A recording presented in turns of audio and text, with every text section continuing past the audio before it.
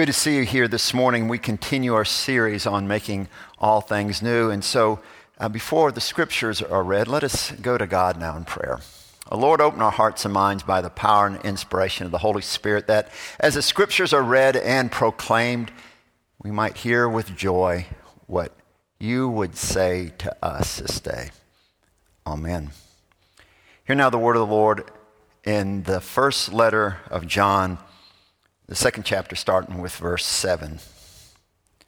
Beloved, I am writing you no new commandment, but an old commandment that you have from the beginning. The old commandment is the word that you have heard. Yet I'm writing you a new commandment that is true in him and in you, because the darkness is passing away and the true light is already shining. Whoever says, I am in the light while hating a brother or sister is still in the darkness. Whoever loves a brother or sister lives in the light, and in such a person there is no cause for stumbling. But whoever hates another believer is in the darkness, walks in darkness, and does not know how the way to go, because the darkness has brought on blindness. This is the word of God for the people of God. Thanks be to God. Well, I hope that talking about things new hasn't gotten old for you. I hope it hasn't gotten old for you, because I'm here to tell you that God is wanting to do a new thing in your life and in this church. And I believe God is doing new things within us right now. Can't you feel it? I hope you can. As we've been talking over the past few weeks, here we've been saying that in Christ all things become new. You might remember us talking about that. And that's the theme scripture for our series. And then we discussed about how this is made new through the new life and the spirit that Paul talks about there in Romans 7 and Romans 8. And then that enables us to see every human being, not from a human point of view, but from a Christ-like point of view. And then as we discussed last week, we can experience something new each and every day, even in the midst of turmoil and troubles and suffering. And today we discuss this remarkable commandment. Love one another. Love one another. A new commandment that I am giving to you. And it's interesting how John starts this off. He uses the word beloved. Beloved. Now, that's not a word we use much anymore, is it? We don't say my beloved hot dogs, do we? We don't say my beloved football team. We don't say my beloved, even my mom or my dad or grandma. Who uses the term beloved anymore? God. God calls you and every person that walks this earth beloved. Beloved. And it's interesting that in some translations that they'll use the word friends or brethren or something like that. But if John had wanted to use a word like that, he would have used the word philios, friend. But the word is agapeto, meaning beloved. And it's interesting throughout the New Testament when the writers are talking about fellow believers working together and being together, they never use the word friend. It's always agapteo, beloved. Because you see, as followers of Jesus Christ, we are in something that is more close than friendship. We are a family of beloved community coming together as true sisters and brothers in Christ. And remember what we said a few weeks ago, that we are joint heirs with Jesus Christ. And the term beloved is the same term that God gave to Jesus when Jesus came out of the waters of baptism. Remember when he walked into the water and then came up out of it? We hear the voice saying, "This is my beloved." And John is making this astounding claim that you are beloved too. You are, as in Christ Jesus, a co-heir of the kingdom of God. We are brothers and sisters, closer than even friends. That's what we're talking about. And there's more to it. God sees within us tremendous promise. For in the English language, prior to the 1600s, the word beloved, believe, always was attached to a person. Believe comes from the Old English word beloved, which means my dear one. And so to say that we beloved somebody, it means also that we believe in them. When we say that we love somebody, that you're my beloved, we believe in you. Isn't that powerful? See, God sees something within each one of us that maybe we do not see ourselves. And he believes in us. And when we believe in each other, powerful things can happen. Things can change. Any of y'all ever been on a youth choir tour? Any of y'all old enough to remember those things? There's nothing but a van full of hormones traveling all over the place, you know? We had a youth choir tour several summers there in Mary Esther, Florida, and God bless the leaders of those things. I mean, if anyone has a place in heaven, it is someone who takes a group of youth on a youth choir tour. And so we left on a trip from Mary Esther, Florida, going through Georgia and some of the other churches in Northwest Florida. And I remember that we stayed in Sunday school classrooms at the various churches we were going to sing at. And, you know, one night the boys deciding to get the girls attracted to us. What a way to express your romantic feelings for somebody. Raid the girls' room, start messing with their stuff. Chaperone sleep. Is that mic working? This thing keeps going in and out on us, doesn't it, Rogers? Yeah. Let's try this one. I'll be Elvis. Okay, here we hold the mic like that. Don't worry, I won't sing. All right. And so we raided the girls' room at night thinking that this is going to be a cool thing. Well, it caused a lot of turmoil, caused a lot of hurt feelings. We damaged a few things. And, of course, there's a lot of crying going on. And didn't attract any of the girls to us, by the way. Well, Cecile, our leader, called all the guys together, and she did something worse than calling our parents. She said this, "I'm disappointed in you." Oh, my gosh, sweet Cecile saying, "I'm disappointed in you." She said, "Y'all are followers of Jesus Christ. You're here representing our Lord. But I want to tell you this. I believe that you're better than that. I believe in you." Wow, those words hit home. It changed our attitude about the trip. Instead of riding along trying to, pick up a girlfriend, we began to think about why we were really traveling. And it changed our perception, it changed our attitude. And it got us thinking about the Lord more and trying to make this a true spiritual experience. And we drew closer together because Cecile said, "I believe in you. You're better than what you are acting." As brothers and sisters in Christ, we believe the best in each other because we are beloved together. We're a family. And when someone does something that disappoints us, well, we, as Paul says, we forgive one another, just as God in Christ has forgiven you, because we believe in one another. Dear one is someone that we believe in. Beloved, believe in. So, to prove that you're awake, turn to someone right next to you. If you're sitting far away from somebody, maybe get up and say something to them. Say this, "I believe in you." I believe in you. I believe in you.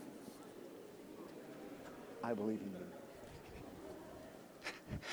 Now, that's not hard, is it? Isn't it interesting to note that someone in this room says they believe in you, and there may be one person right now that doesn't believe in themselves. But yet, you, as a fellow follower of Christ, say, "I believe in you." That's what it means to be beloved, to believe in somebody, just as God sees you and believes in you. That's pretty powerful, isn't it? When you think about it. John goes on to write here, it says that, those who dwell in darkness are those that hate their brother. And he makes this claim, though, that if you love your brother, that you dwell in light. And earlier in the book, John makes this claim about God, said, God is light, and in him there is no darkness at all. And he says this, too, that God is love. So if we logically put all this together, if God does not dwell in darkness but is light and God is love, that means there is no hatred in God. Think about that. There's no hatred in God. Now, God can get angry. God can get sorrowful. God is disappointed in us. And God hates sin and evil, but God does not hate people. God does not hate because God is love. And to hate is to dwell in the darkness. And those who do hate are in darkness. Now, it's amazing, isn't it, when we hear this commandment, we Christians are to love one another, how often we have not done so. In fact, Christians are infamous for doing anything but loving one another. History is replete with examples of this. And the Lord weeps. Christian France and Christian England fighting each other for 100 years, 3 million dead. The 30 Years' War, 8 million dead between Protestants and Catholics in Central Europe. Abraham Lincoln, quoting in the second inaugural address, says they prayed to the same God, asking his favor against their enemies. Yes, the Lord weeps. And we see it in our day and time when people are arguing and fussing and spewing out venom against fellow Christians, and some are using more than words, unfortunately. And the Lord weeps at this out-and-out hatred that is being shown between fellow followers of Jesus Christ, fellow beloved of one another. But I imagine most of y'all are thinking, well, I really don't hate any other Christians. I've never had any violent thoughts against another Christian, or I've never shot anybody. I've never hit anybody because they're another Christian. I disagree with them. And we're probably all thinking that. And the writer of John may have said it this way. He said, you know what? Yeah, to dwell in darkness, you don't hate somebody, but this word hatred may be an extreme form of not showing love to somebody. The Bible scholar Robert Yarbrough suggests this. When we look at what Jesus says about blessed are you when others hate you, when they exclude you, when they revile you, Robert Yarbrough suggests that this is what John is talking about to this community of faith isn't so much people out and out hating one another, it's failure to show love to one another. And when we think of it that way, we're kind of like Lee Corso on Saturday morning game day. Not so fast when I'm thinking that this is not applying to me. It does apply to me. Because you see, we Christians have gotten in the habit of thinking, well, I don't hate anybody. But do we love everybody as Christ is telling us to love? We've gotten in the habit, you see, of putting up with exclusion, of talking about others, of not including everybody. Alicia and I had the opportunity several years ago to go to the National Prayer Breakfast at the invitation of Senator Jeff Sessions. It was quite an honor, and I could tell all sorts of stories about it. But the master of ceremonies was Congressman Louis Gohmert from Texas.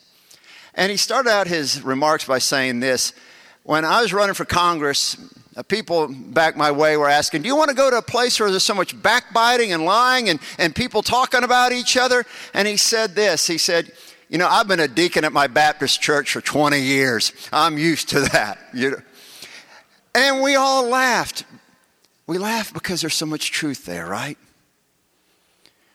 We, like blind salamanders, have gotten used to dwelling in the darkness of not showing love and putting up with things that, well, we don't think they're hatred, but we just allow them to pass within our lives and within the church. And we've got to see that if we aren't actively pursuing love for those who we share the pews with, then John claims that's like hating. And that's tough, isn't it? Maybe we should be talking about us being beloved like earlier in the sermon. This hits home, doesn't it? This hits home. But why do we do this? Because, as we sang just a moment ago, they'll know we are Christians by our love. They'll know we are Christians by our love. And as John says, we do this by him who dwells within us. Because it's kind of odd, right? He says this is an old command that's new. Yeah, this command to love other people was brought up in Leviticus 19. Love your neighbor. Jesus talks about love your neighbor as you love yourself. What's so new about this? The newness is that we love because of the indwelling of him who is in us. This enables us to be able to seek the good of other people, particularly the folks we share the pews with, even when it's hard and even when it's difficult. It enables us, you see, to love and to go out of our way to show care and affection for people who we are in church with. It's not just about not having ill feelings towards somebody. It's about actively pursuing the good of another person and not excluding anybody, not reviling anybody, not talking back or about anybody. That's what it means to love. Protecting each person's reputation. Actively pursuing the good of somebody else. And when we do this, as Jesus says, they will know you are my disciples by your love for each other. That's pretty powerful. The early church was great at practicing this. Many people had to sacrifice greatly in order to become a Christian. So they lost their livelihood. Actors who were participating in the theater left their professions because they felt what they were acting out was vile to the Lord. So they quit. Soldiers laid down their swords because they were following the admonition, thou shalt not kill. If a father and a mother died, and that often happened at that age of frequent death, the Christian community took in those children. Those unemployed actors and soldiers were taken in by the church as they were a part of the fellowship. And if someone's house caught on fire, their brothers and sisters took them in. And the world around them in that time said, according to Tertullian, the church father, look at how they love each other. And then Tertullian added, in opposition to how y'all hate one another. He didn't use the word y'all, but how you hate one another. And they said, look at how they give their lives for one another. And Tertullian added, and look at how you kill one another. They will know we are Christians by the way we love one another. For love like that is attractional. In this age and time when you hear people yelling at each other, where poor airline flight attendants are getting berated and healthcare workers are being questioned, to see a community that comes together and loves each other and actively pursues the best of each other, protecting each other's reputations, that stands out. That's a beacon of light in a world filled with darkness. People take notice, and they will be attracted to that, because particularly in this age, that's so unusual. You've probably heard this story. It's an oldie, but it's a goodie. It's called The Rabbi's Gift. It's a story about a small monastic community. There's only 4 brothers and the abbot there. And they are worried that their way of life is dying out, that the monastery will soon close because they're all getting up in years. But because of their deep sense of spirituality, they could tell whenever a rabbi from the nearby community would go to his little sabbatical in a village in the middle of the woods, or in a hut in the middle of the woods. And so one time they realized that the rabbi had gone to his little hut to pray. And the abbot said, I'm going to go see this rabbi, see if he has any advice for us. And so the abbot goes and he meets with the rabbi. And they begin to share with each other and talk about deep spiritual things. And they bemoan the fact that the life of the spirit is dying out in the country. And they talk and they cry and they pray. And the day grows late. And the abbot says, I have come to ask to see if there's anything that you could give to our monastery so that we might thrive once again. The rabbi said, I have nothing to offer you. But let me just say this. The Messiah is one of you. The Messiah is one of you. And with that, the rabbi hugged the abbot. And the abbot went back to the monastery. And all the other brothers came out to meet him and said, did you meet the rabbi? What did he say? Did he have anything to offer us? And the abbot said, no, he really didn't have anything much to say to us. We prayed some and cried some about how bad things are in the countryside. But he did say this interesting fact. The Messiah is one of you. And the other brothers began to say, the Messiah is one of us? What's that mean? Who could that be? And so they began to question in their minds who the Messiah could be amongst this small group of monks. It's probably the abbot. I mean, he's so wise and so good. Yeah, it's probably the abbot. And then said, it could be Brother Tim. Brother Tim is so good and kind. And whenever someone needs something, he's always there. Could it be old Eldrick? I mean, Eldrick's such a grumpy guy. But you know what? Whenever we have something that needs to be spoken in truth, Eldrick is the one that says it. How about Mark? Mark's so behind the scenes. I mean, he's so meek and mild. But maybe that's why he is the Messiah. And then someone questions, could it be me? Could I be the Messiah? And it's amazing what happened. Because those monks, thinking that one of them was the Messiah, began to treat each other with an extraordinary amount of respect and love. And as they are treating each other with an extraordinary amount of respect and love, it's amazing how they started to be bound even closer together. And that monastery was in a beautiful setting, and folks from the community would come out to have picnics and take times away to be in retreat and reflect about what was going on in the world. And they noticed in their interactions with these monks how loving and kind they were to each other and to everyone that visited. And soon some young men began to ask questions about that monastery. And then one became a novice, and then another, and then another, and then another. And that monastery was restored, and vitality of spirit was brought back into that community. The Messiah is one of you. Friends, the Messiah is in you.